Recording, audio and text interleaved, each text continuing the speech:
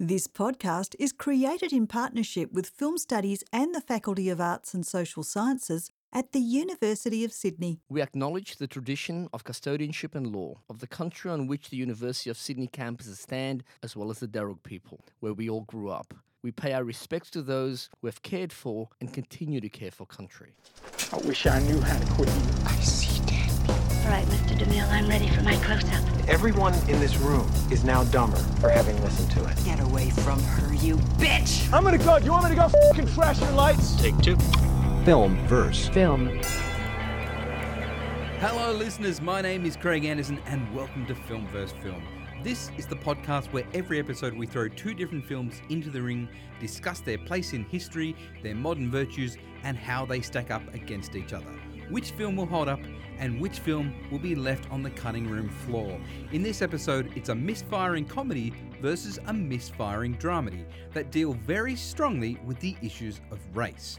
One from the height of Richard Pryor's success, and the other from two extremely successful comedy directors tackling a much more dramatic subject and being rewarded with an Oscar. Which film does a better job of representing race, and what place does comedy play in it? With me today are my two best friends all the way back from high school in a time when it was perfectly okay to love Nordberg from Airplane. This is Herschel Isaacs. As always, Craig and Riz, happy to be here. Can't wait for this one. Herschel, it's great to have you. And as always, we have your identical twin brother in the room, the only associate professor at the University of Sydney who absolutely adores the movie Soul Man. It's Bruce Isaacs. I can't even believe you're mentioning Soul Man Thank you. because of, for people who haven't seen Soul Man, and you guys correct me if I'm wrong, but isn't it a guy that takes some tablets and he turns from white to black so he can get into No. Thomas Howell. He deliberately wants to get into college under a diversity thing and get a scholarship. Oh so my he gosh. pretends to be black. Craig, I hate to have to correct you, but Yeah. Officer Nordberg is in fact not in Airplane, but he's the O.J. Simpson character in Naked Gun. Naked Gun. Oh, I'm so sorry. And it's just one of the Yeah. great characters in that sort of slapstick humor. And just for people who don't know me, obviously, my wife and I named our dog Nordberg after the O.J. Officer Simpson character. Nordberg, performed by O.J. Simpson. I love that. No, the dog. other thing I want to add is that performance is the pinnacle of O.J.'s career, because if you contrast it with his The football, not important. I mean, okay, football-wise, he was obviously a genius, but acting-wise, Football's not important and murder's not Murder, important. not so much. But let's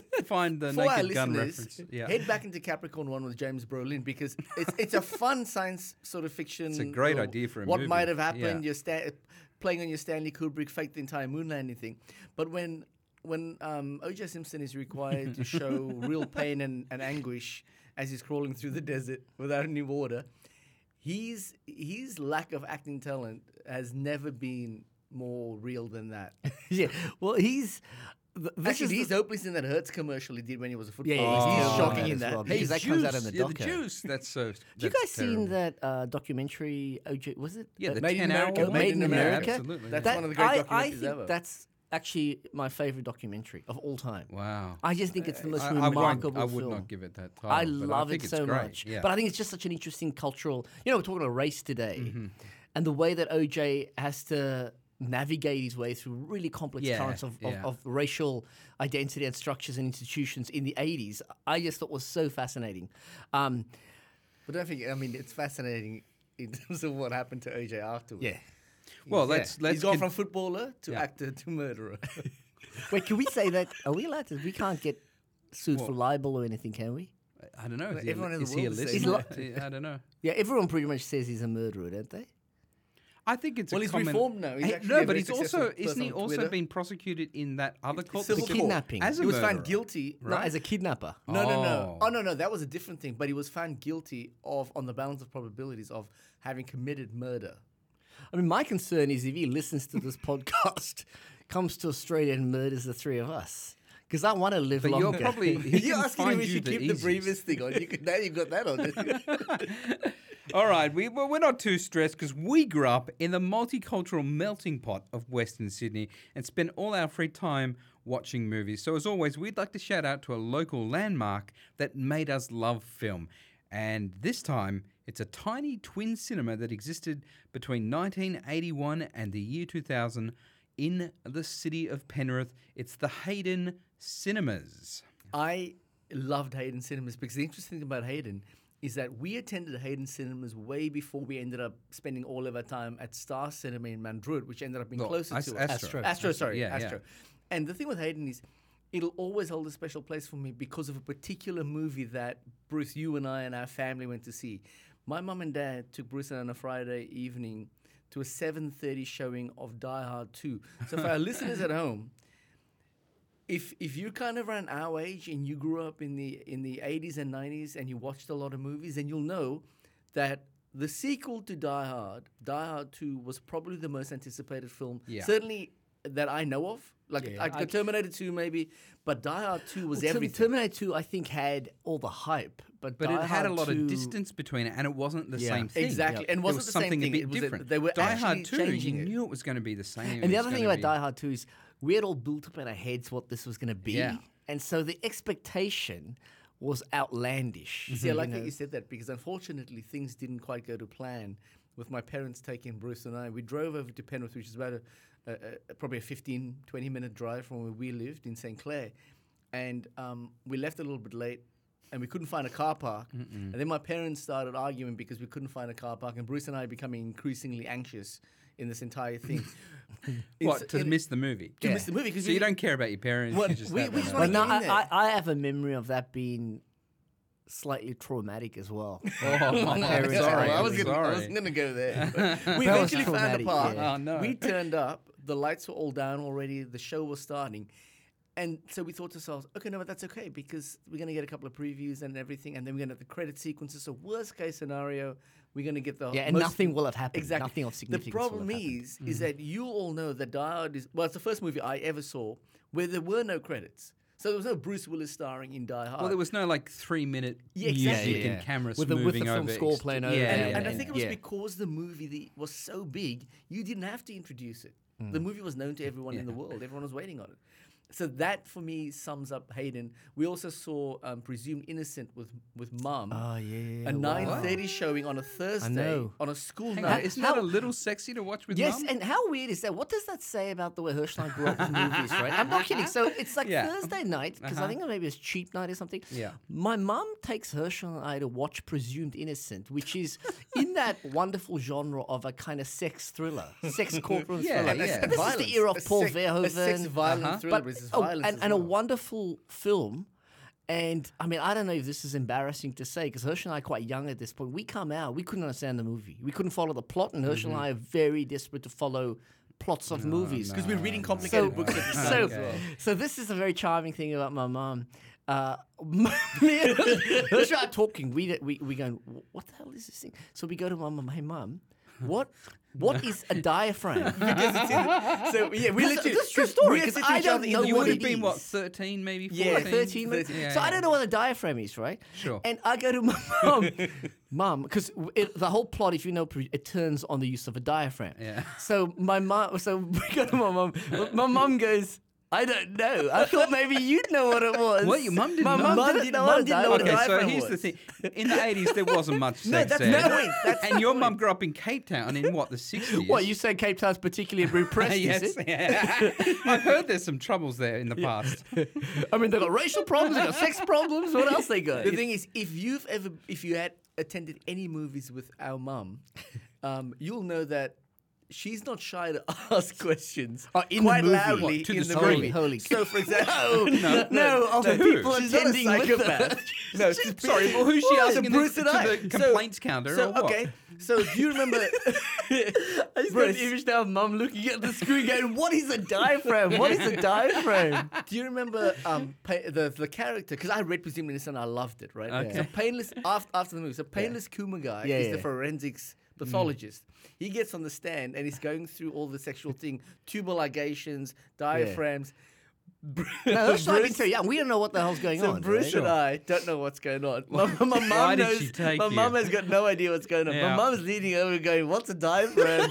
What's a tubal ligation?" We're going, "We don't know." Oh, but hang there's on. people sitting around So us. she's quite loudly in the Well, audience. she's literally she's turning, going, Oh, no. boys, What's a diaphragm? What does he the mean? thing people need to tubal understand is ligation? if you don't know what a diaphragm is, you cannot follow you the can't plot get of that this movie. film, right? Yeah. And Bruce, remember the twist at the end that the guy had the glass? And I remember Mum going, "What glass?" That's the whole movie. Man. If you don't But know what the glass is, Okay, listen, you're I want to gone. move off that. Yeah, The movies I saw there, Gremlins, Yeah, with my grandma. beautiful. She also took me the following year, I think, to see Croc Dundee, Yeah. which was back to back Oh, with classic. Foot Rock Flats. Amazing.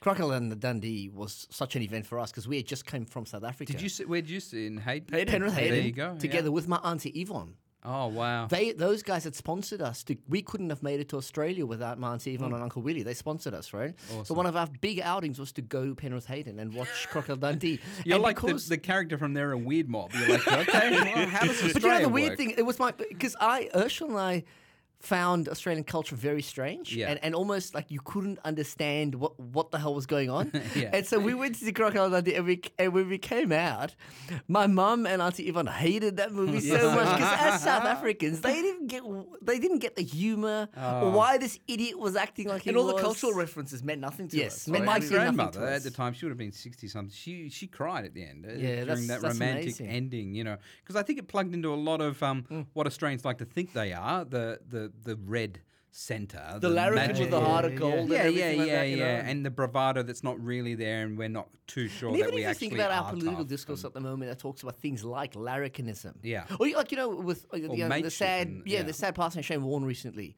But so many times I've read the word larrikin, right? Yeah. And if you think Crocodile Dundee so tapped into that mythology, which is of course, obviously outlandish and serves a certain ideological purpose. But isn't that the- that's what people tapped in, that's what they gravitated to. But that's exactly the best of larrikinism because a larrikin is a person who necessarily, by contrast, has got the softer side. So, in Crocodile Dundee, Yeah. where she goes, "You're my Tarzan," and he goes, like,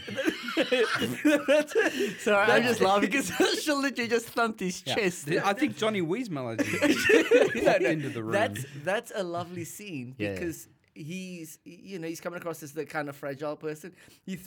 When he throws that can of fruit like Yeah. about 70 Yeah, meters, yeah. hits the guy right on the back of the head, and everyone starts cheering for him. Yeah. And he's going, "Yeah, thanks." I mean, Like, right it's there lovely. is cinema's fantasy, right? Because if that's 1 meter to the side, he hits another person in the head and they're dead. Well, he kills him, right? right? He hit an old lady and kill her. And one thing I just want to say quickly about Crocodile Dundee, when I teach I use a scene to teach to first-year students about how you can strategically create ways of looking at things. And the scene where Linda Kozlowski goes for a bathe in man. the What, the she's in swamp, that, and skimpy she's one wearing piece like and, a It's like a it's like a G-string. Well, it's like a a Borat. one piece with it's a yeah. mankini. It's like a mankini, but she's wearing it. Yeah. And Mick has been following her for hours, Mm-hmm. right? And then when the crocodile grabs her, he jumps out and stabs the crocodile, and then he holds her and goes, "It's okay. I'm here now," something like that. And I always say to students, how has the scene through framing and montage or cutting together set up the relationship between these two figures?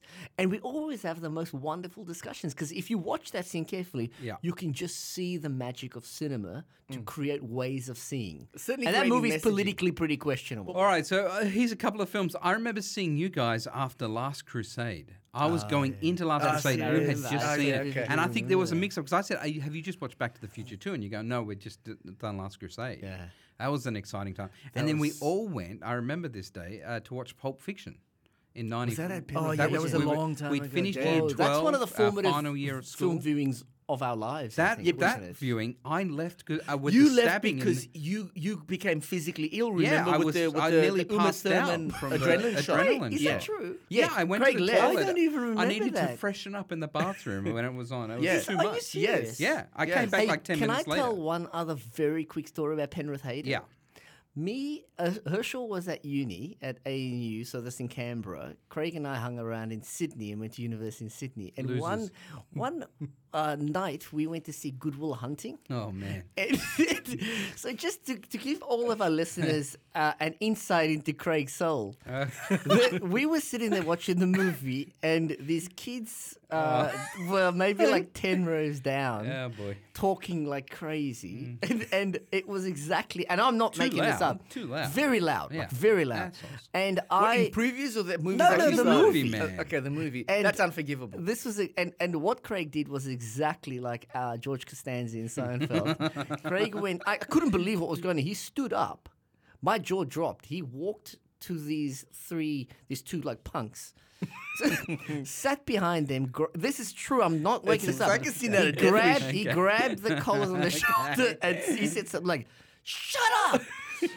And if you don't shut up, when this movie's over, me and that guy over there. What, you? Yeah, me. I'm sitting there. I'm speechless. Yeah, I'm bringing you in on it. And Craig goes, He said something like, when you come out the front, we're going to kick the shit out of you.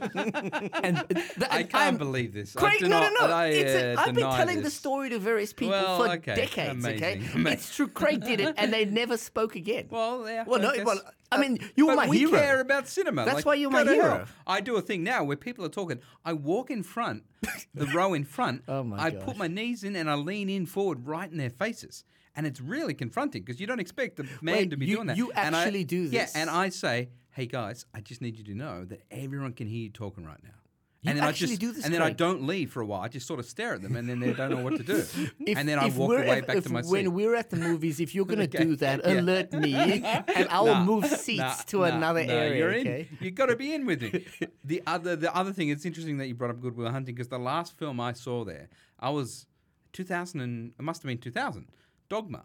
The Kevin Smith film. Oh, yeah. That was the last film. And I went in the middle of the day. Yeah. No, it's Lars von Trier. No, not that one. Oh, different. The okay. crazy one with Ben Affleck and Oh, the yeah. Angels. And I went in there and it was the last film I ever saw that was in its final weeks of operating the cinema. Isn't Alanis Morissette in that? Yeah. Yeah, She that's plays right. God, Wow. I think. Yeah. And then I'm sitting there and no one was there and no one was in the entire venue. Wow. And I took a phone call. Like one of the first times I had a mobile phone and I was like, oh. And someone called me and I go, hey, I'm in the cinema. No one's here. And I just talked during Dog. It's not a great film at all. So I don't think I've seen it. But that was the One end of of the my other formative experience. experiences was me, you, Hirsch was away at uni again. Yeah. Me, you, and Glenn David watching Chasing Amy Oh, also in Hayden Cinema. in Hayden. Wow. You kept on So telling me many how good memories. Chasing Amy I was. I just remember being so affected by that movie. I haven't seen it since, but I just remember thinking it was doing so many unexpected things and very cool and very hip at the time. All right, well, that's it. Hayden Cinema's been gone for 20 years, and I miss it a lot. I do. And I miss really, those times. I miss the time where it isn't a megaplex, you know, when I'm not going to 40 cinema place Yeah. that no one cares about. I mean, it's an anymore. interesting thing. We kind of get a combination with Dendy now versus Hoyts. Yeah, or Yeah, Palace. yeah. Palace, yeah. All right, now today's episode will be full of spoilers, so if you haven't seen either film, you might want to watch them first, though, to be honest, I think that this discussion is probably going to be more entertaining than either of the two films. Let's get into it. Take one.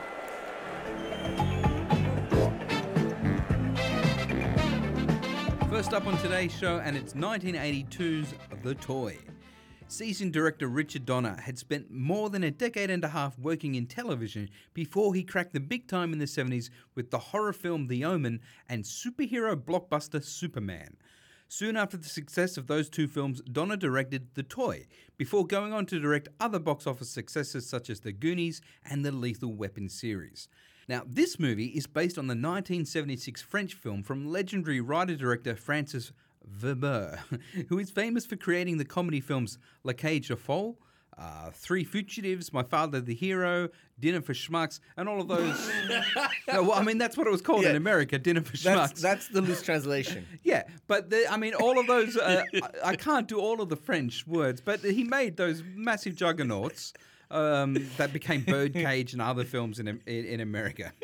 All right, listen up. Donner's The Toy sees Richard Pryor as an out-of-work journalist working as a cleaner in a department store when the rich, snooty son of the owner comes in and demands that he owns Richard Pryor. Initially offended, Pryor is seduced by a big payday and is soon wrapped in a box and delivered to the kid's mansion where he becomes the titular toy. The film also stars the legendary character actor Ned Beatty as the bumbling assistant to the wealthy, industrialized father, played by famous TV comedian Jackie Gleason. And unlike the French original, the casting of Pryor introduces the element of race, and Donner sets it in the deep and racist state of Louisiana. Is that rough to just I don't know if call it's it? a deep and racist. yeah. Oh, proud say it's- heritage of Confederates, whatever. Donner and Pryor also introduced a heavy farcical tone that wasn't in the original, and subsequently the film was panned by critics and dismissed by audiences. It went on to be nominated for a total of 0 Oscars and disappear into the annals of time. Herschel, what's your take on The Toy? I'm going to say up front that this movie actually has got a bit of a special place in my heart because Bruce and I saw this in South Africa. Now, we grew up in apartheid South Africa. Our family moved here when we were 9 years old in 1986. You guys grew up in apartheid, right? In South Africa. Yeah. And in fact, we watched The Toy. Yeah. In, I think from memory, I'm sure it was like the last day of school or something before the summer holidays, and they brought in a movie that will Yes, one of those exactly. TVs with That's a video, beta case, and we watched The Toy, Richard Pryor. Okay. And wait, what So- type of school? This is primary, so we would have been in Yeah, but year having said 4. that, this is a government school, and the categories of white, coloured, and black meant that we could only go to certain schools, and a school had to be categorized as for colours. Now, you were in the coloured school. Yeah, so Herschel and I went to a Exactly, colour. right. So we went to Heathfield. We went to a coloured school, but there was also a white school nearby. Hang on, so and we what couldn't is- go to the white school. We went to the coloured school. Yes. What are they doing bringing in The Toy? Is it going, this is how you guys should be? Oh You no, guys- no, no, no, it no, was no, just I mean, I know entertainment. we're It was reading just- it Right, it's from just- through a race perspective. Right. They were just putting a Richard Pryor movie on for us, you know. Oh, 'cause it's a end of popular school. comedy of the it's time. like, you know, Right. it's end of holidays, it's summer, and so. But you I mean, know, I just guess have that's fun. why aspects of this movie, even though it's discounted completely and rejected by certainly by a modern audience, but even people at the time that I'll get into in a second, it'll always like sort of resonate with me because I think we look at Richard Pryor saying all I want is a job, and we look at his girlfriend who works for the low income legal aid. Yeah. So that resonated with us, and that's why I guess what I'm going to be saying in my take through this is that there's a lot of value in The Toy, notwithstanding all of those problematic elements that we've got. I mean, one of the intros, because I think Craig's intro is really good in that it's so strange that to do the French film as Yeah. an American film, the screenwriters or the studio or Richard Donner, whoever, the minute they got Richard Pryor, it became a race movie. Yeah. Like, it was impossible that Richard Pryor was not going to just explode the signifiers of race, right? Because this guy was one of the leading comedians, and he was on the circuit, and he was doing racial stuff. But even the making of it, though, I was just today, I was reading some of the commentary behind it. I was on Wikipedia, IMDb, those sorts of things. One of the producers, I believe it was, said that when the movie was originally pitched, he's quoted as saying, well, like Richard Pryor packaged up as a present, I can see that as really funny. Which is weird. I No, mean, it's who else weird, are you but can at you the same package a time- person up? You But know? it all, like, I mean, if you think about the connotations of that image, a black man being packaged up and delivered to a white house and a white family, it's not just, I think, about like exploitation or abuse of the black man, but it's calling into the present things like slavery and ownership of the servant. And there's who's definitely now, commentary on that. Yeah, and I think this movie becomes a pretty explicit film dealing with issues of race, Well, explicit and as not in- just a comedy. Because right? the second half, they have a fundraising Yes, thing on yeah. the property, and And they don't talk know that about the members are from the KKK. Yeah, the and- Klan yeah. members there, and all types of, Well, I mean that's why this movie will always resonate with me a bit. Perhaps it's nostalgia, and we saw it when we were kids just before leaving South Africa, so maybe that adds that special place. But I'm a sucker for the kind of underdog, low socioeconomic group trying to say that the world is unfair, it needs to be changed in this way. So I'm always a sucker for that kind of story. But I actually think it has some value in it the way it's told you. I just want to begin by saying David Anson in Newsweek called this a shapeless, noisy, vulgar, sentimental, and amateurish film. And he gave it 0 stars out of 5. It I currently, reckon that's fair, though. Oh, go I'd ahead. give it 0. Okay. No, Well, hang on. No, but that's the point I'm trying to make, though. I think it's been recoded. So something I'm going to be talking about is I think when you view it through the lens of 2022, yes, massively problematic. But then I want to ask, is that even fair? Can you even look at this through 2020? Because if you look at, I just watched Rocky a week ago. A lot of that stuff, you got to pull that out now. What, Rocky So, 4 or Rocky 1. Rocky Okay. 1. Yeah, absolutely. Well, there's race in that? Not necessarily race, but for example, Apollo, I guess. the gender issues, Yeah, of his course. dominance of Adrian, those Yeah. sorts of things. I just want to keep on going here. 0 out of 5 stars. It's currently sitting at 3% on Rotten Tomatoes, Jeez. and it's 16 out of 100 on Metacritic. What is that true? Yes, Wow, it's a Metacritic's hated movie. People don't like it. Metacritic's consensus, you know, the little Yeah, summary yeah. of it, is this, and I quote: "A muddled and unfunny collision of two comedic titans. The toy is unsuitable. The toy is unsuitable for children or anyone else seeking entertainment." That's what it says I on love all those Metacritic. witticisms that come through some criticism. Oh, I don't know. I guess so. I don't know. I Bruce, guess you don't like... Wait, Oh, I sorry, want to go, clear yeah. something up because, Bruce, you don't like it? No, I don't like it. I also have problems with the way that it deals with race. Wow. So okay. my issue with a film like this is it takes race, it pretends in some ways to be quite serious about race. So for example, the opening is pretty moving where you see the long unemployment line Yeah. where they're going And to he collect rides their his checks. bicycle. He's riding his past them, bicycle. yeah. And it's the sort of city and these people who have been, when's this movie made? It's 82. Okay, Early 82. 80s, yeah. So we think this is Reagan really getting moving, and in Reagan era where it's kind of the rich get richer sort of thing, and that's the way I think the perception of this movie works. And I the value breakdown all of the of urban, that. the urban Yes, ghetto. absolutely, and and this would lead to all sorts of horrible stereotypes about these urban communities. The problem I have with the film is it then cashes in a few cheap laughs. I don't think there's. I mean, you guys surely couldn't think. Like, do you think there's a coherent argument about race being made in this movie? To I me, don't- this I is don't- just- but see, I that's the think thing, it's a loose argument. Okay. I don't think it's a coherent argument, but I don't know if it's intended to be a film about race. So one of the points I've got here is that for me, as an umbrella concept, it's a movie about belonging. Richard Pryor is trying to get a job. When they play poker at the start of the movie, do you remember when he raises the bet, but he raises it in food stamps? I think that's Oh, a funny, yeah. that's a I joke. remember It's that. That's- but Yeah. it says something useful, I think. Yeah. The fact that the low income legal support is on the side of the van. Yeah. These are all important points because that was dominant in American society and the socioeconomic discussions that were on at the time. And you say Reaganism and the No, I agree with. I guess one of the things that I would add is both of our movies today, and in fact, this entire episode is a lot about what's the difference between movies that are saying they're about something and really what they're about. So we're going to talk about Green Book, which, as Craig said at the opening, it won Best Picture, and no one's giving that movie Best Picture unless they believe it's one of the most progressive and supportive films about race. And yet, I'm going to say in a second, I think it's one of the most racist films released in America, maybe in the last couple of decades, right?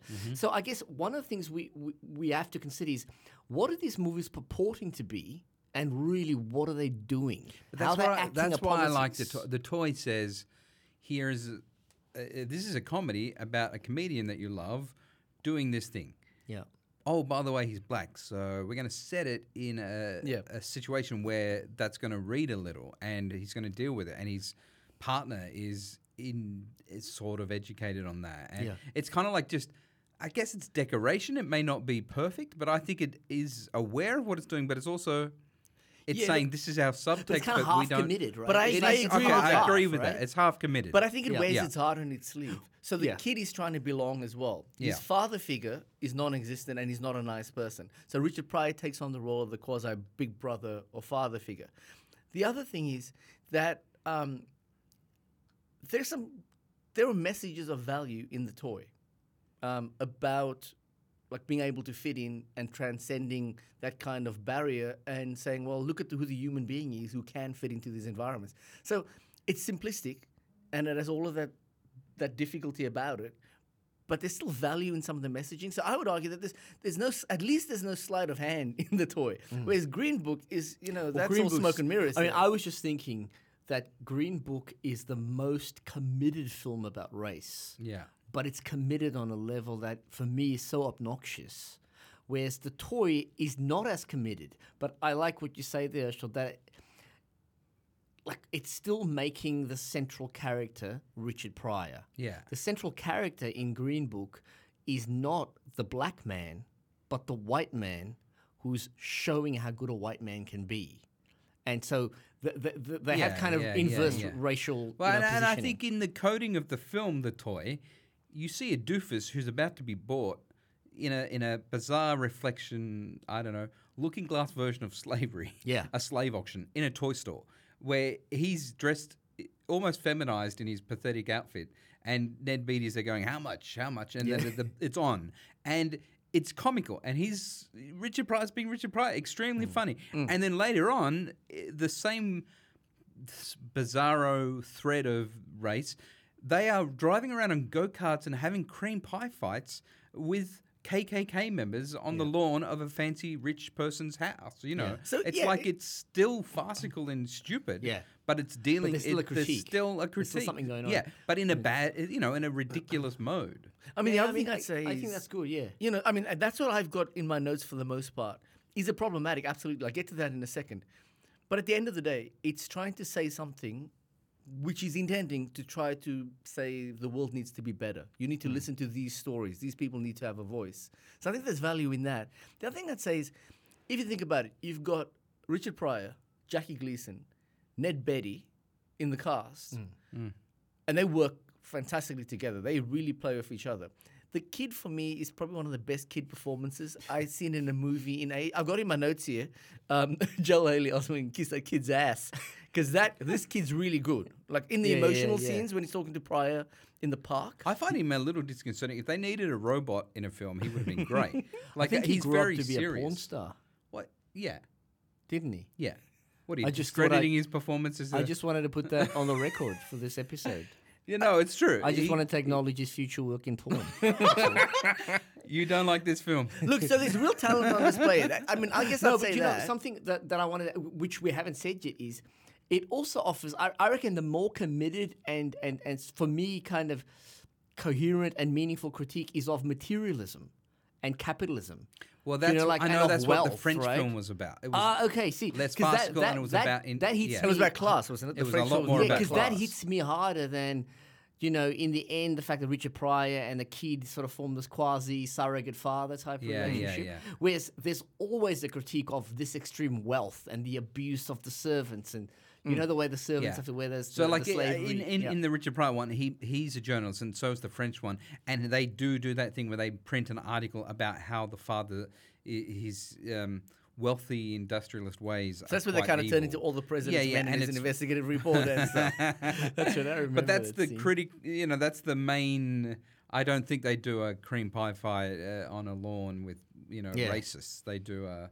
They get stuck into the father for being too rich and Well, that's right, exploiting and people. for me, at the end of the movie, that's really the stronger critique than the race stuff. Yeah, For right. me, the race is sort of chaotic. It's like, okay, so you didn't like that, and then this is happening, and it's a bit crazy. But there seems to be a strong critique all the way through that the wealthy are abusing the poor and the disenfranchised. I mean, I think this movie has. Okay, so take a movie like Big, Penny Marshall, Tom Hanks. That's what I love that movie. It's much better than The Toy. The Toy doesn't even pale in comparison. But it has similar themes of belonging and trying to work out who you are. So for me, at the end of the day, then you've got to ask yourself, given all of that and some of the themes that do resonate with me, those stories, then how do you handle the overtly offensive nature of some of the film? So wait, have we outlined what's offensive? We should. Well, okay, we've literally got a scene where Richard Pryor is getting bought, and the more concerning thing about it, he's getting bought for this child, and the more concerning thing about it is that he's an active participant in setting the price of his own self. Yeah. So he's going this much, and Ned Beatty goes this much, and he's going absolutely not. And then Ned Beatty, I don't know what number he comes up with, and Richard Pryor goes, okay, now you're talking. Yeah. Now, But even so after he then leaves, when he's so angry and he leaves the house, Ned Beatty comes back and makes him another offer, right? And that's kind of a very dispiriting scene, because suddenly this guy that you thought was going to be the moral core of the film, he just gets bought out and goes back. You got the repetitive objectifying of Jackie Gleason's wife. And Yeah. at one point, Man, she's yeah, tied okay. to that wheel Yeah, that spins that's around. right. I mean, that's absolutely insane. Like the whole thing is very creepy, really. There's the German stewardess that lives there. And don't forget, in the German stewardess or the housekeeper or whatever, Remember at the end, she then comes on to Richard Pryor and suddenly she's attracted to him? Yeah. Remember that weird But it's not dissimilar scene to a as well? heap of movies in the early 80s where they've had these sorts of tropes of extreme Yes. stereotypes. Like the German woman had to be this. The sort of the trophy blonde wife had to be this and was going to get, would be this fantasy that. So I think it's traffic in those tropes that are really familiar to audiences, but you couldn't go anywhere near that stuff in a contemporary film. But see, now that raises the key question for me, right? So, and it's a more general question, and this movie doesn't intend to raise this question, but it's now become prevalent to all of us. So, to what extent do you view the toy through the lens of 2022? In which case, it's very offensive, and you probably couldn't really watch the movie. Or are you able to say, well, that was a product of its time. It still had something valuable to say about the poor and the disenfranchised. It just happened to be behaving as other films at the time, the exploitation films at the time were doing. Other films were doing this as well. So that's a more interesting general question to me about film and art, really. I mean, we've done another podcast. I'm not sure if it's released yet or if we're going to release it about Revenge of the Nerds. Yeah, and we have yeah, a very similar conversation about the bizarre misogyny and stereotypes of all the characters in it, and it's got a heart of gold, but it's also rotten. But this is one of the enduring questions, right? This was, in Plato. Yeah. So we're still wrestling with this question of how do you engage a work of art, and what is the relationship of the work to its production, its authorship, the sort of relational environment that it exists in, and this is that question of can you still play Michael Jackson music?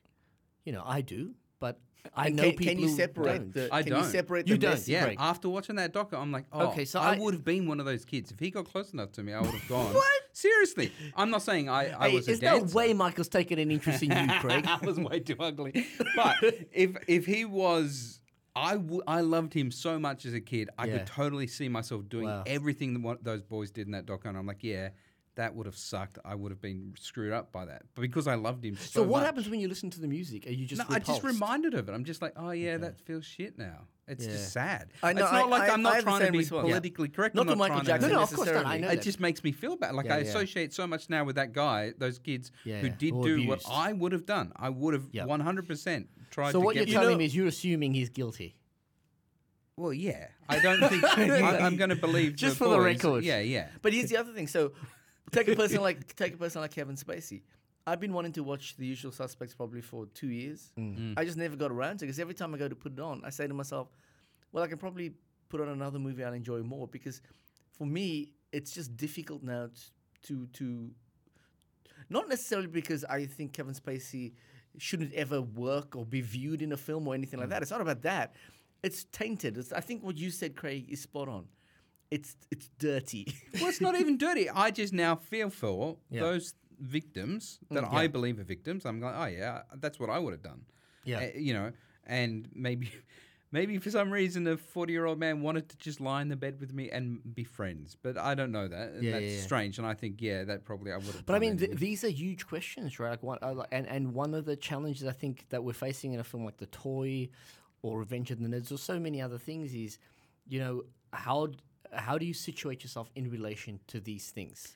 And I'm a child of a sort of the generation of post-structuralism where, like, you have to forcefully separate yourself from the author because authors are flawed individuals. Well, so I last mean, we'd week- have to cancel 3/4 of my favorite works. So last week, just in watching Rocky, which I've always thought of as one of the most beautiful romantic scenes, is where Adrian's come to his apartment, and then he says, and then the music kicks in, and then the camera goes lower so that he stands with his arms above her, and then he says, "Now I'm going to kiss you, and you don't have to kiss me back, but I want to kiss you." Yeah. Well, No. I actually remember. Do you know what I For mean? people at home, Herschel's just throwing his hands in the air. Like, I'm what? just saying. No, but I remember teaching this to a class years ago, and I remember saying, how do people respond to that scene? And I remember this one guy putting up his hand and saying, that's one of the creepiest things I've ever seen. And I have to admit, Hey, because sure. of the time and place in which I grew up Yeah. and how I had seen this film, That had literally never occurred to me. Neither had it occurred to me. But what's interesting in Rocky 2, because Lockie, my 11-year-old son, and I, we've made our way through all of the Rockies. And in Rocky 2, remember he gets beaten up really badly in his eye in Rocky 1? Yeah. Well, she doesn't want him to fight because he can lose his eye. And then he says to her, I've never asked you to stop being a woman. Please don't ask me to stop being a man. He actually says that. He says that in Rocky 2. Wow. Now, here's the Okay. thing. Fighting a person or getting into a boxing ring can't make you... It can't be a symbol of masculinity because... Well, there's no way in the world you're going to get me into a boxing ring under any for all the money in the world. What's interesting about it is he makes it a symbol of masculinity. Exactly. That's what's so interesting. But that's the thing. So that's different to the overt, I'm going to kiss you, you don't have to kiss me back. He's making a political comment, an economic political comment at that point.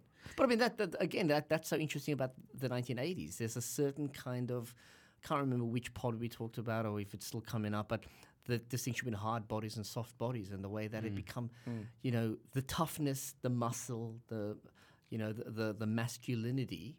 If you read it through the ideological lens of today, people would call that toxic masculinity. But back then, Rocky's calling it masculinity. That's good stuff. Well, I'm scared I'm going to get beaten up here by these two thugs. But I think we're going to talk more about the toy as we finish talking about Green Book, because I do think they run well together. They do. And in comparison. So let's move on to our second film. Take two.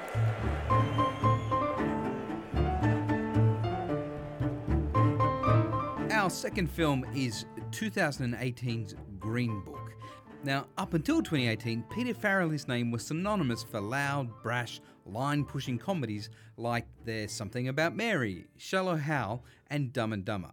In fact, he'd made 14 of these comedies, and they'd often attract huge stars and sometimes clean up at the box office. Then, seemingly out of nowhere, Peter Farrelly helmed this uncharacteristically sensitive dramedy set in the 1960s.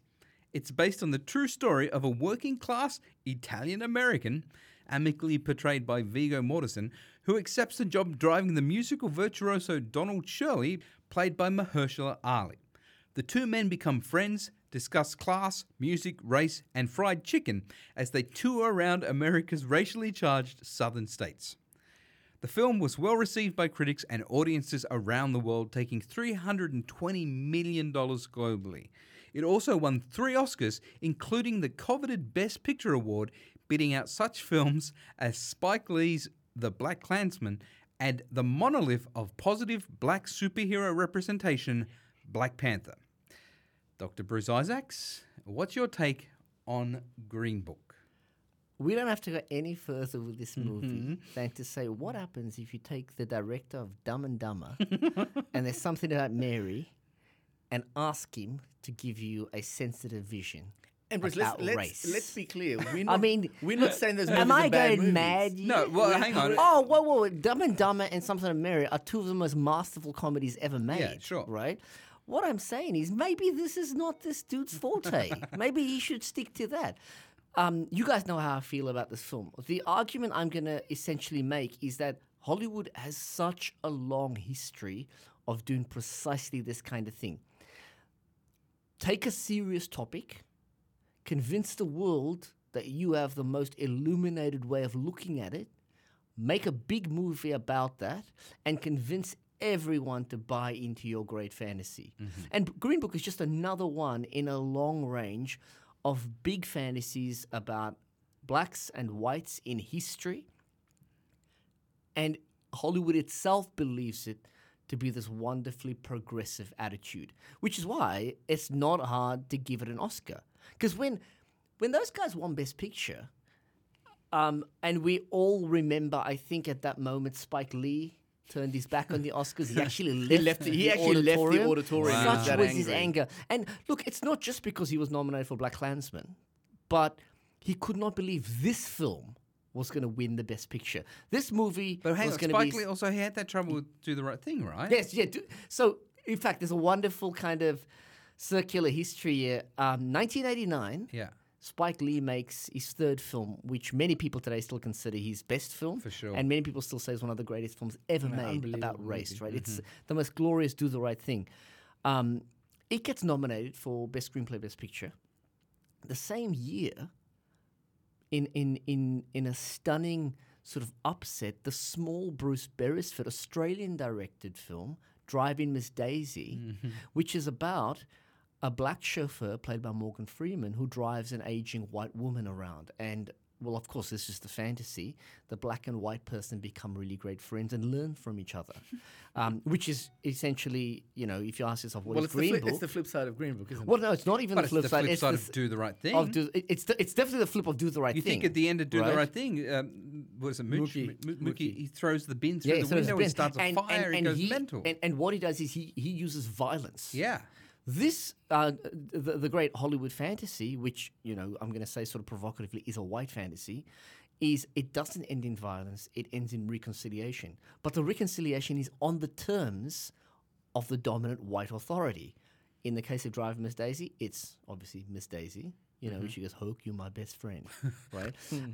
In Green Book, I mean, I was so taken aback by the transparency of its madness that I found it funny watching the movie. I mean, I just thought, wait, this guy's never had fried chicken. I mean, or he's never listened. So He's more like an alien than he's not a black man who's turned his back on his culture. He's a human being who's turned his back on Earth, on Earth, because he's never eaten fried. He's never eaten fried chicken. He's never eaten fried chicken. He's a concert level classical and jazz musician who's never heard of Little Richard. Little Richard, but this in is common. 1950 something was such an important figure. But Bruce, that kind of hyperbole, that's common in Hollywood. I think that's what you. Yeah, that's what I'm just saying you're pointing out. It's a fabricated fantasy to convince a dominant white audience, but especially industrial structure, the Hollywood industrial structure, to convince them that in fact they are politically meaningful and they are politically impactful. They're absolutely impactful. They do damage. They destroy the capacity of black people to be represented as, in any way, agents.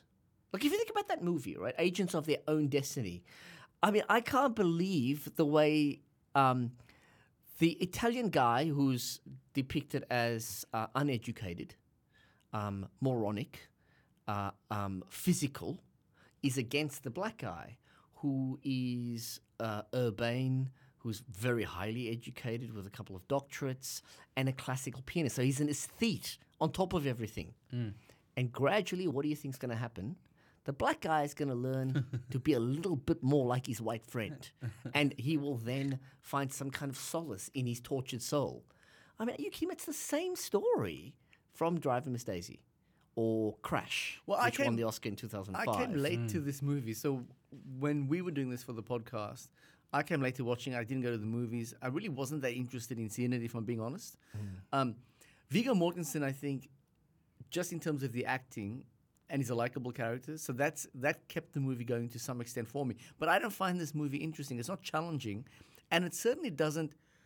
One thing that I find annoying in this film is it completely really shirks its responsibility to show the viewer what was actually going on. Yeah. So at no point does the film say, well, the reason people are driving around with a Green Book. Actually, let's just explain what the Green Book is. So the Green Book was a book that was put together when I was researching for this podcast.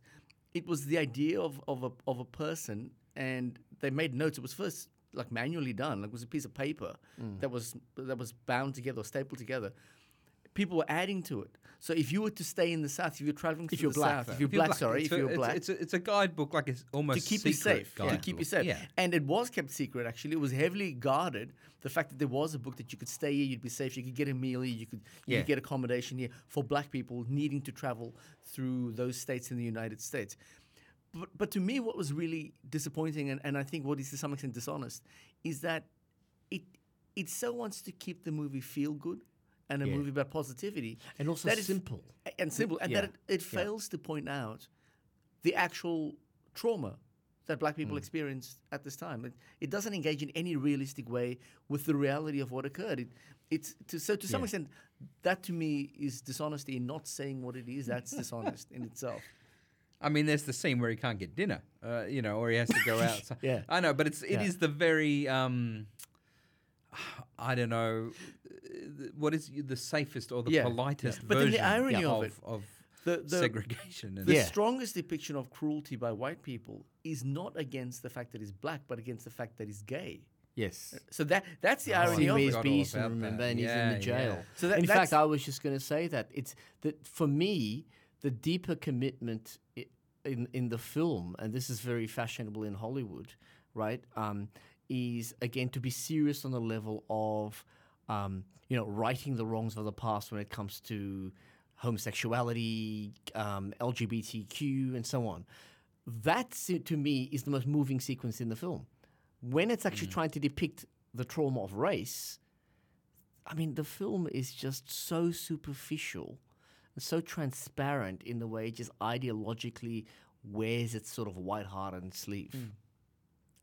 Yeah, so I mean, I didn't. It's not a movie. I always ask myself, would I return to a movie? I'm really never going to watch this movie again. That's not to say that some of the interplay, some of the dialogue is fun. There's some funny moments in the movie as well. Viggo Mortensen is quite funny in places. But I don't know what they were trying to achieve. So to me, it's the ultimate mystery is why let's say, why Hollywood, why the canon, I guess, thought this was so wonderful. Do you remember Spike Lee? But why do you... I think that's the million-dollar question here. I really don't know. What is going on in Remember the Spike Lee got decision? into trouble at the Screen Actors Guild because on the red carpet they came up to him and said, and they were always trying to bait him with this because they do the right thing, and they said to him, "So are you concerned again? It's you got Black Klansman and you've got Green Book," and he got into trouble because he was trying to avoid it, but he said, "Come on, man, that's not even a movie about race. That's got nothing to do with black people or race," and he got into trouble for saying that. Yeah. So the way Spike Lee certainly perceived this movie is that the whole thing is absurd, that it's ridiculous. Yeah. This, But also, but then it goes on to win Best Picture, and that's. But we should also say, the Oscars are the Oscars. They're old people, It's like it's bizarre. It's not like it's an award for most progressive or actually good films. Yeah. It's the most popular thing that everybody's heard of that we can tolerate. Yep. It's not. It's the I don't know. And It's the thing archaic. that kills me a lot about the Oscars is it pushes the same kind of ideological tapestry year in and year out. And the thing is, it doesn't mean that, the film was very highly praised by black critics, right? So for me, it's not about whether you're a black person and you love or you hate Green Book. It's about the way the ideology is itself coded in racial terms. And that's whether you're a white person voting for it or you're a black person voting. It really doesn't matter. But Hollywood has internalized, since the classical era, ways in which what is normative and what is accepted is white and black is the other. And it can try as much as it wants to convince me that Green Book really is a contemporary overturning of that norm, but it's not. No way. It's a horrible reaffirmation of it the all. equivalent of someone standing up, a white dude going, "I'm not racist, but," or Yeah. I've got lots of black friends. Yes. That's what this film feels like. And then followed That's by... exactly what it feels like And to they're me. very happy cleaning my house. Yeah. It's like, hang on, you're about to say something horrible, but you found a way that you're allowed to say it? I mean, that's the fundamental issue for me. It's trying to say something genuine and important about race, but at the end of the day, there's a happy ending. Everyone's done well, and he comes to have dinner at his Well, drive. there's a that transformative dinner scene. moment at the end. It's where the it's like, hang on, sorry, did the cousins, was it osmosis? Was he in the room and now they're not racist Yes. as well? What Yeah, the so hell's that's happening? the Well, point. but this is the great. I mean, that's the great enacted fantasy: is that you are magically transformed, right? So he has a journey of a few weeks, but as you say, the entire Italian American community, no, they are themselves transformed. yeah. So it's such a that's fanciful political, erasure. It's mad. It's and also maddening, a product actually. of. It's also a product of being unwilling to engage with the really abusive and horrific aspects of what actually occurred. So as soon as you don't depict that stuff, how can you possibly be accurate? Because that happens to be the key to it. The fact that people were lynched, the fact that the Klan was killing children and blowing up churches, if you don't depict that, then I don't know how you can even call yourself a film commenting on race, because how does But how also does that think get that the separated? title is Green Book. Like, it's like I don't know. It's people with a guide to stay alive in places where people want you dead, and they've gone, great. Main character shouldn't be one of those people. Yeah. Should be a guy driving around one of those people. And this is And having a ciggy out the front while that dude's trying to save his, play And do you know it's for his adapted life. from the memoir of the son that's of so the the story white character? exactly. So the story is ostensibly a white narrative of an event whose central character is a black man. Well, that's why Viggo Mortensen mean- comes on as such a wonderful person. Don't forget, Yeah. he starts the film by himself being racist, because when the tradespeople are there, remember he takes the glass and Yes. he Dumps puts it it in in the the sink, bin. in the No, bin, no, no, sorry. he chucks So it he in the throws it in bin. the bin because he Yeah. doesn't want those people in his house. At the end of the movie, he's become... Well, he's really the key to the race relation, and he's bringing the family and his new friend together. But Now, and how not did only that that, happen? but in the scene immediately prior, which is the kind of the big, revelation, is when the black guy refuses to have dinner in the other room, and Yeah, it's that's Viggo right. Mortensen who Yeah, makes the yeah, decision yeah, and says, yeah. "We're leaving." Yeah. It's not the black man doing it for himself; it's the white guy who stands up for him, and then the black guy saying, "Thank you." Or Everything about you know, that scene as they're standing in the corridor and the construction of it is so placing him in power. Yes, absolutely. White person has to make the choices, has to be the hero in this moment and stand for something. Yeah. Because we were doing Green Book today, I was thinking to myself, I was thinking of Witness earlier today. I was just, and I was Yeah. thinking, The Peter Weir movie. Harrison Ford. Yeah. Harrison Ford. Remember the Amish, and he says, "No, Book, it's not our way," and Yeah, then yeah, Book goes, "But it's my way." To some extent, that's a similar thing, isn't it? It's saying like, you don't have the tools to deal with the situation. I'm going to bring myself and impose it on you. Now, that to me is what is the problem with Green Book. Yeah. It doesn't engage with the lack of power, the institutional corruption. It's and just the abuse. it's right? just Like- it's a dishonest film, I think. Yeah. In fact, that's the perfect way I would sum up after discussion. I think Green Book is like a long line of Hollywood films that are either about race or about gender or sexuality or HIV or whatever you want to call it. They're disingenuous films. They're dishonest films. There. Slammed! Mise en scène. Now it's time for our Mise en Scene, where we zoom in on one scene or sequence from the film. Up first, it's Herschel. What have you picked up for the toy? It's actually impossible to pick a scene out of the toy that isn't going to strike you as very strange at some point. So the scene that I've chosen is where, and just a reminder to our listeners, this is obviously Richard Pryor has been given money to become the toy, the plaything of this, young kid, because his father doesn't have time to spend with him, and he has all the money in the world, and he's got everything, except he's just after a friend. And that friend is now going to be like a teddy bear or like a dog. So when the camera moves into this room, this is the room that every 10-year-old kid would dream of. And I remember when Bruce and I first saw this, when they walk into the room, they've got this old arcade machines. They've got them lined up on the wall. And It's then arcades for people who are younger than us. it's got all the lights flashing and arcade games were a the big deal. sounds playing. Yeah. Yeah, in the Then when 80s. you look past the arcade, you see that massive like train track and that Yeah, yeah. elaborate setting. And to me, this was like heaven. This was like the most beautiful place.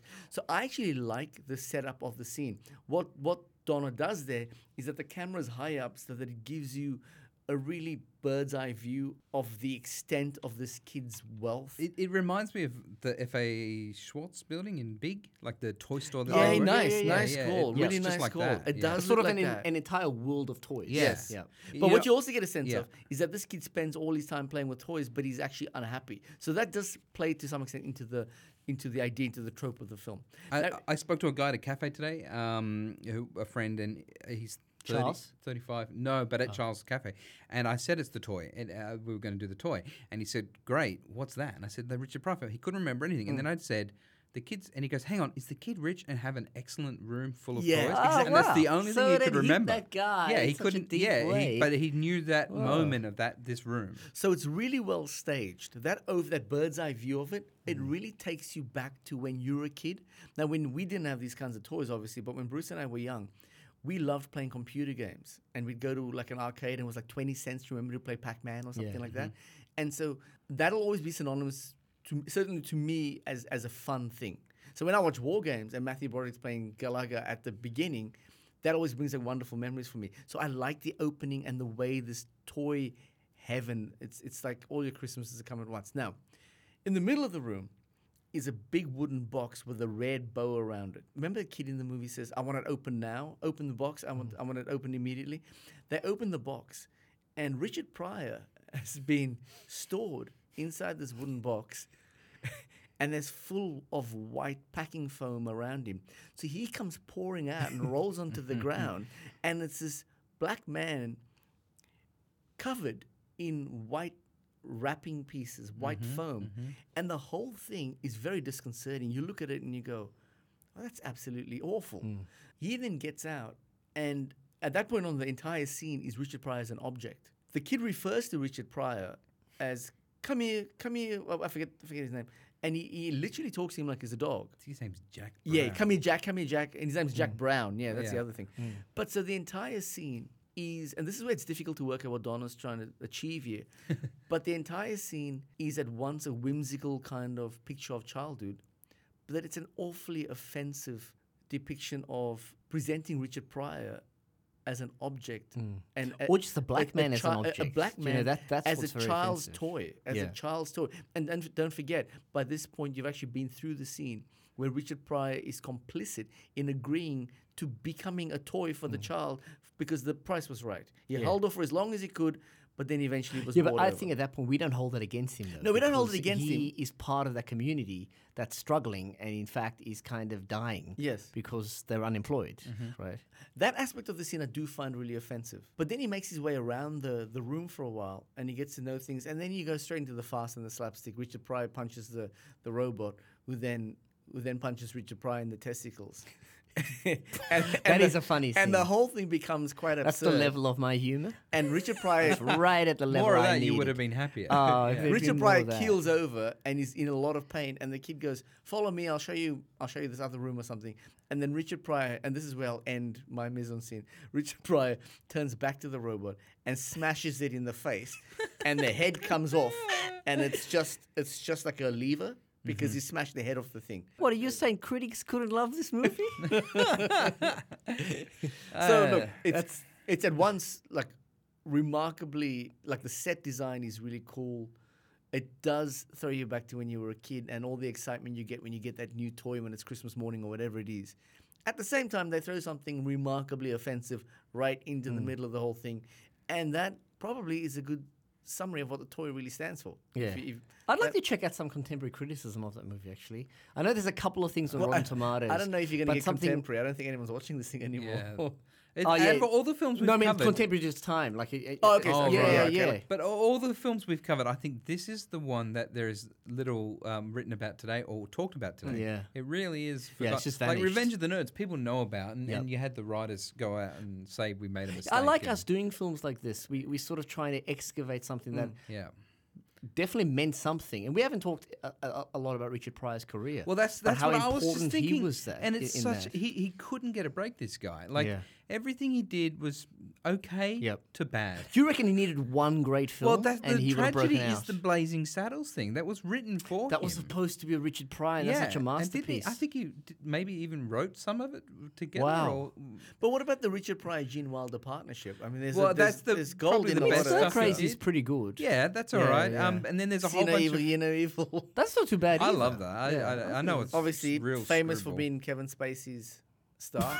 Yeah, every moment you You're can obsessed with find a Kevin Spacey. cancellation. Usher. I'm not a fan of Kevin Spacey. Well, have you watched Seven recently? I watched Seven Yeah, about about 6 a months year ago I ago. Because watched there's this. that weird impact now of seeing Kevin Spacey come in to the two-third point of the film. Absolutely, and because you're like, remember oh. when he's driving in the car with Morgan Freeman and Brad Pitt, Yeah. and it's his diatribe about his view of the world and his Yeah. ideology, and you think to yourself, this is Kevin Spacey. Well, it's this like- guy's actually got weird thoughts. It's running listening through his to head. Let Me Be Frank, the YouTube video. Oh, yeah, You know Let Me Be about that? Frank is What's- unbelievable. Oh, it's Oh, that nuts. was Kevin Spacey That doing was that, But wasn't he takes on the Spacey. persona Yes, of Frank Frank. out of... Yeah. Yeah, and saying, forget about it. But yeah, poor old Richard Pryor. Although he was getting well paid. Like, I think the two films before this, Well, Superman 3 got a fortune for. he got at least $1 million, and it was the first time anyone, I think, Yeah. African American, had been paid $1 million for a So film. what else has he done? He did he did Silver Streak. Silver Streak, Jumal. But Silver Street is the beginning of the Gene Wilder Yeah, yeah. partnership. Stir Crazy must have done pretty well because that's a much loved film. But here's the thing. Do you guys know how much money this film made? This movie made $48 million. Are you serious? Yes. That's right. think 'cause it cost remember you 17 said it million. made a lot of money. This movie made a lot of money. Well, it hit that formula of the 80s, which is an adult and a youth. You know, Yeah. like that crossover Oh, thing. Brewster's Millions. Yeah, Brewster's That Millions. hasn't dated well. Oh, I just watched that recently. And that's a film that's been cycled through Hollywood many decades. Yeah. you Because know, it was all the originally way Mr. back to the- Deeds, right? Yeah. But also all you the got way your, back to 20s and- Freaky Friday, all those things. Yeah, going any on. vice versa. What the Haley the- Mills a ones? You remember big, Haley Mills? What was that? there's Parent Trap. Parent Parent Trap. Trap's the big one. Willy Millie, the one where the girl wishes she was a boy and becomes a boy overnight. Wait, but Brewster's Millions is about a man has to spend a lot of money. No, but I was talking about the youth and the adult. yeah, the an adult acting young or vice versa. Yeah, was a yeah. big What's the thing one in with the Kirk 80s. Cameron in it? Dudley Moore and Kirk Cameron? No, like father, like son. Like Father, Like Oh, Son, right. that's it.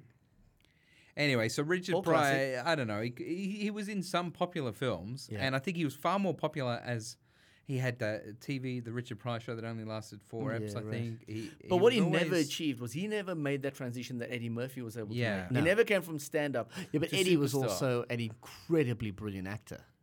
You know, which he But proved Richard in Pryor many... is a pretty good actor, though. I think he can get. I mean, he's okay. He's kind of one note, I reckon, a bit. I enjoy that note. Hey, if you love that note, just bring on more Richard Pryor. Bring it on. Put him up against the KKK. I don't care.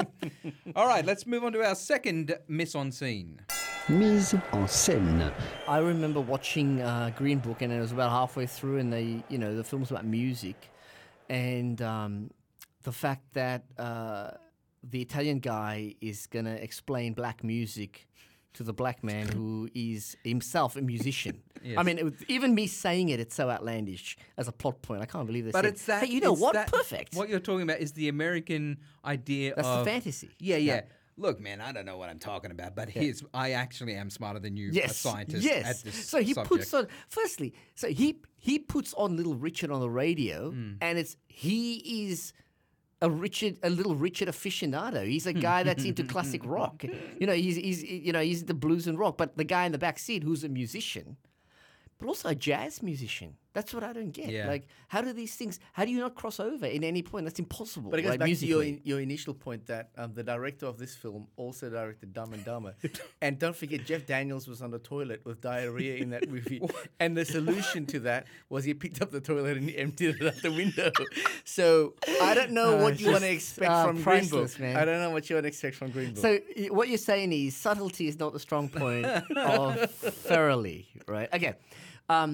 Anyway, so I was watching the movie and I saw this exchange, and I have an interest in sort of history of jazz and blues and the movement into rock. Anyway, so we're sitting there watching it. I said to Rebecca, And my who's wife, Rebecca? Yep, my okay, Rebecca okay. wife, I said to her, I guarantee you, in the final scene, this man is gonna play some blues. I'm telling you, this is gonna happen. So we're watching the movie, and sure enough, the setup's. I'm thinking, I'm right on the money here. They walk into like a bar.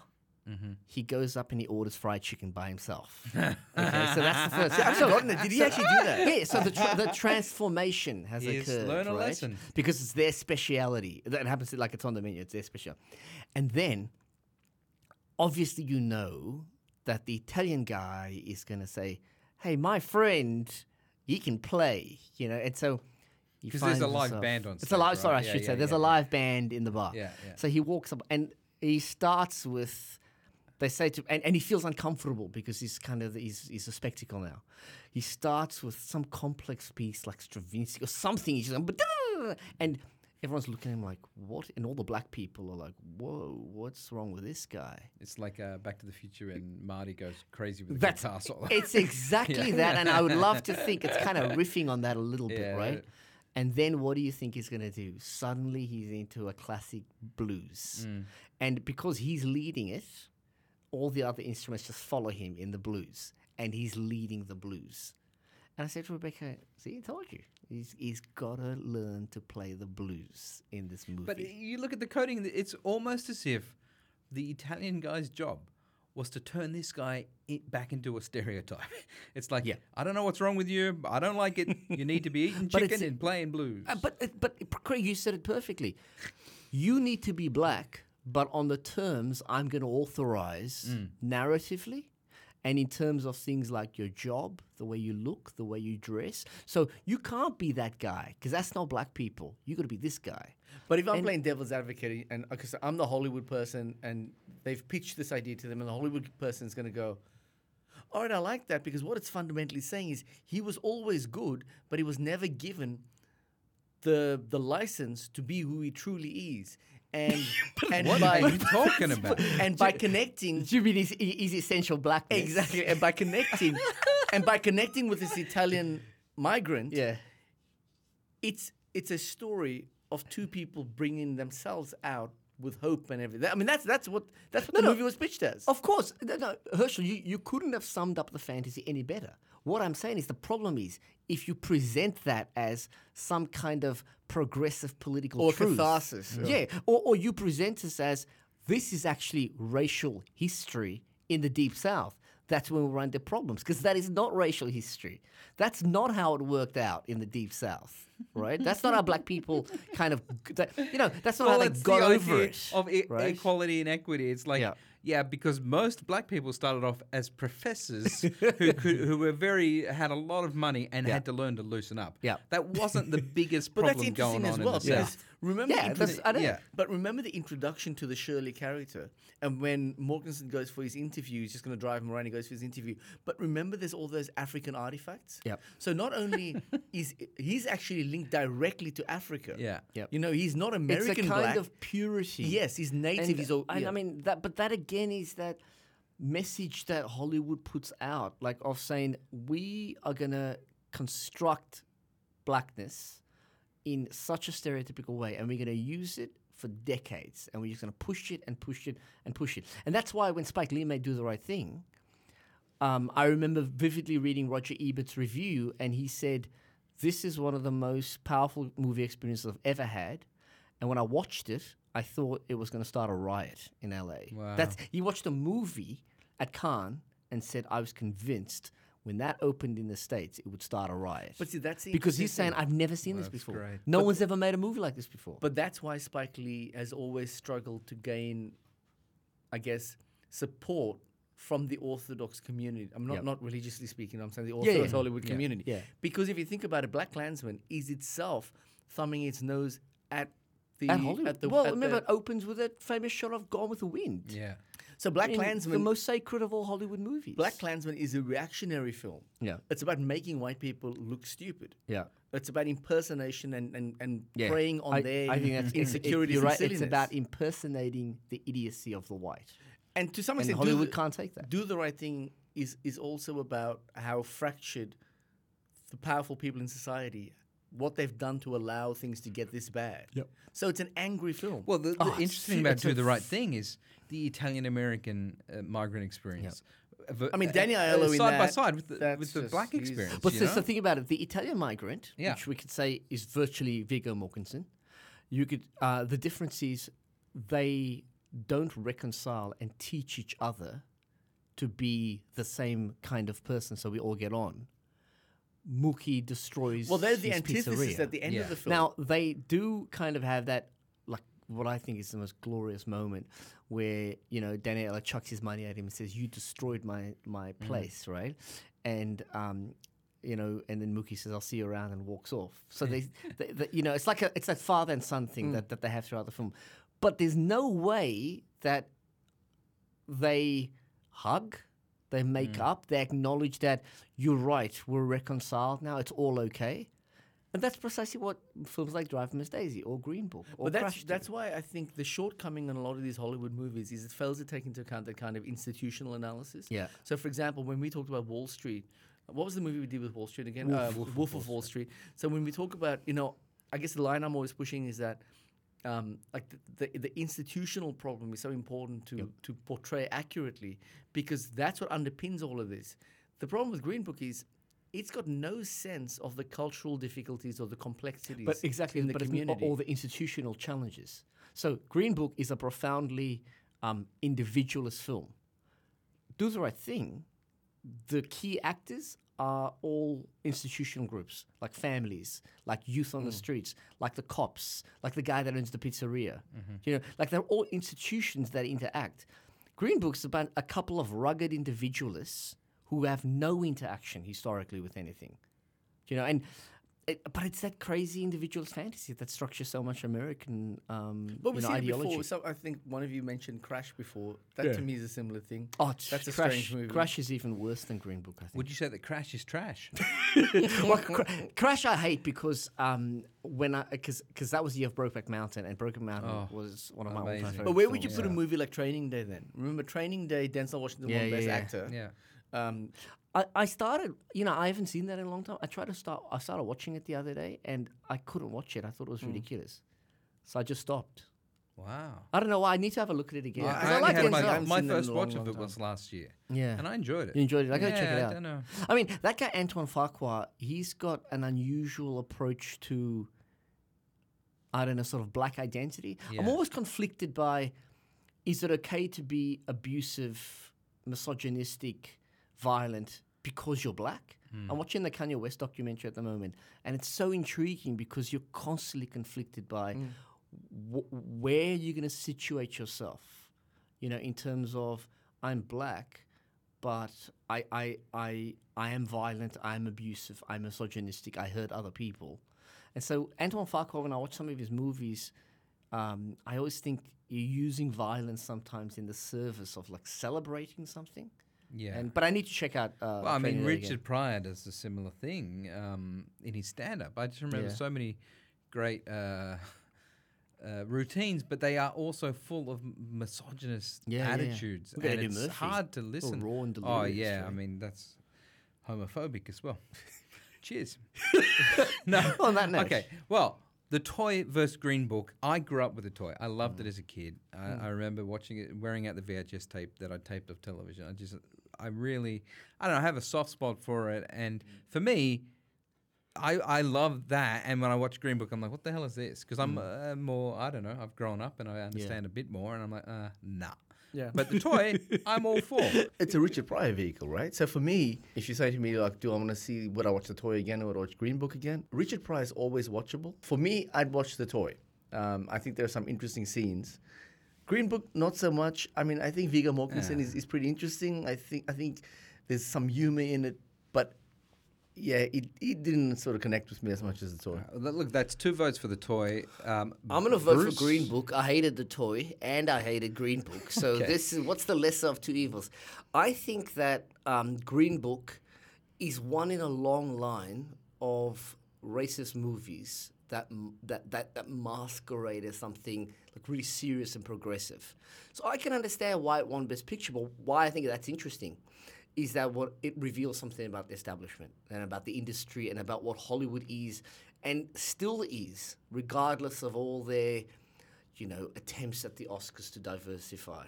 It's still an incredibly black and white kind of industry.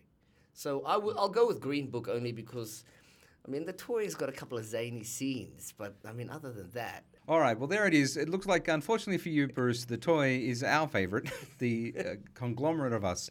So that's it. Don't forget to subscribe or follow us on your podcast app so that you'll see our new episodes popping up in your stream. Join us next time for 2 intense sci-fi action interrogations of the body and technology as we compare Paul Verhoeven's ultra-violent RoboCop to Cronenberg's body horror, The Fly. You may need a bath bag, boys. Yes, you Yes, will. you might. They are pumped beyond belief. Goodbye for now and see you next time. Take 2. Film. Verse. Film.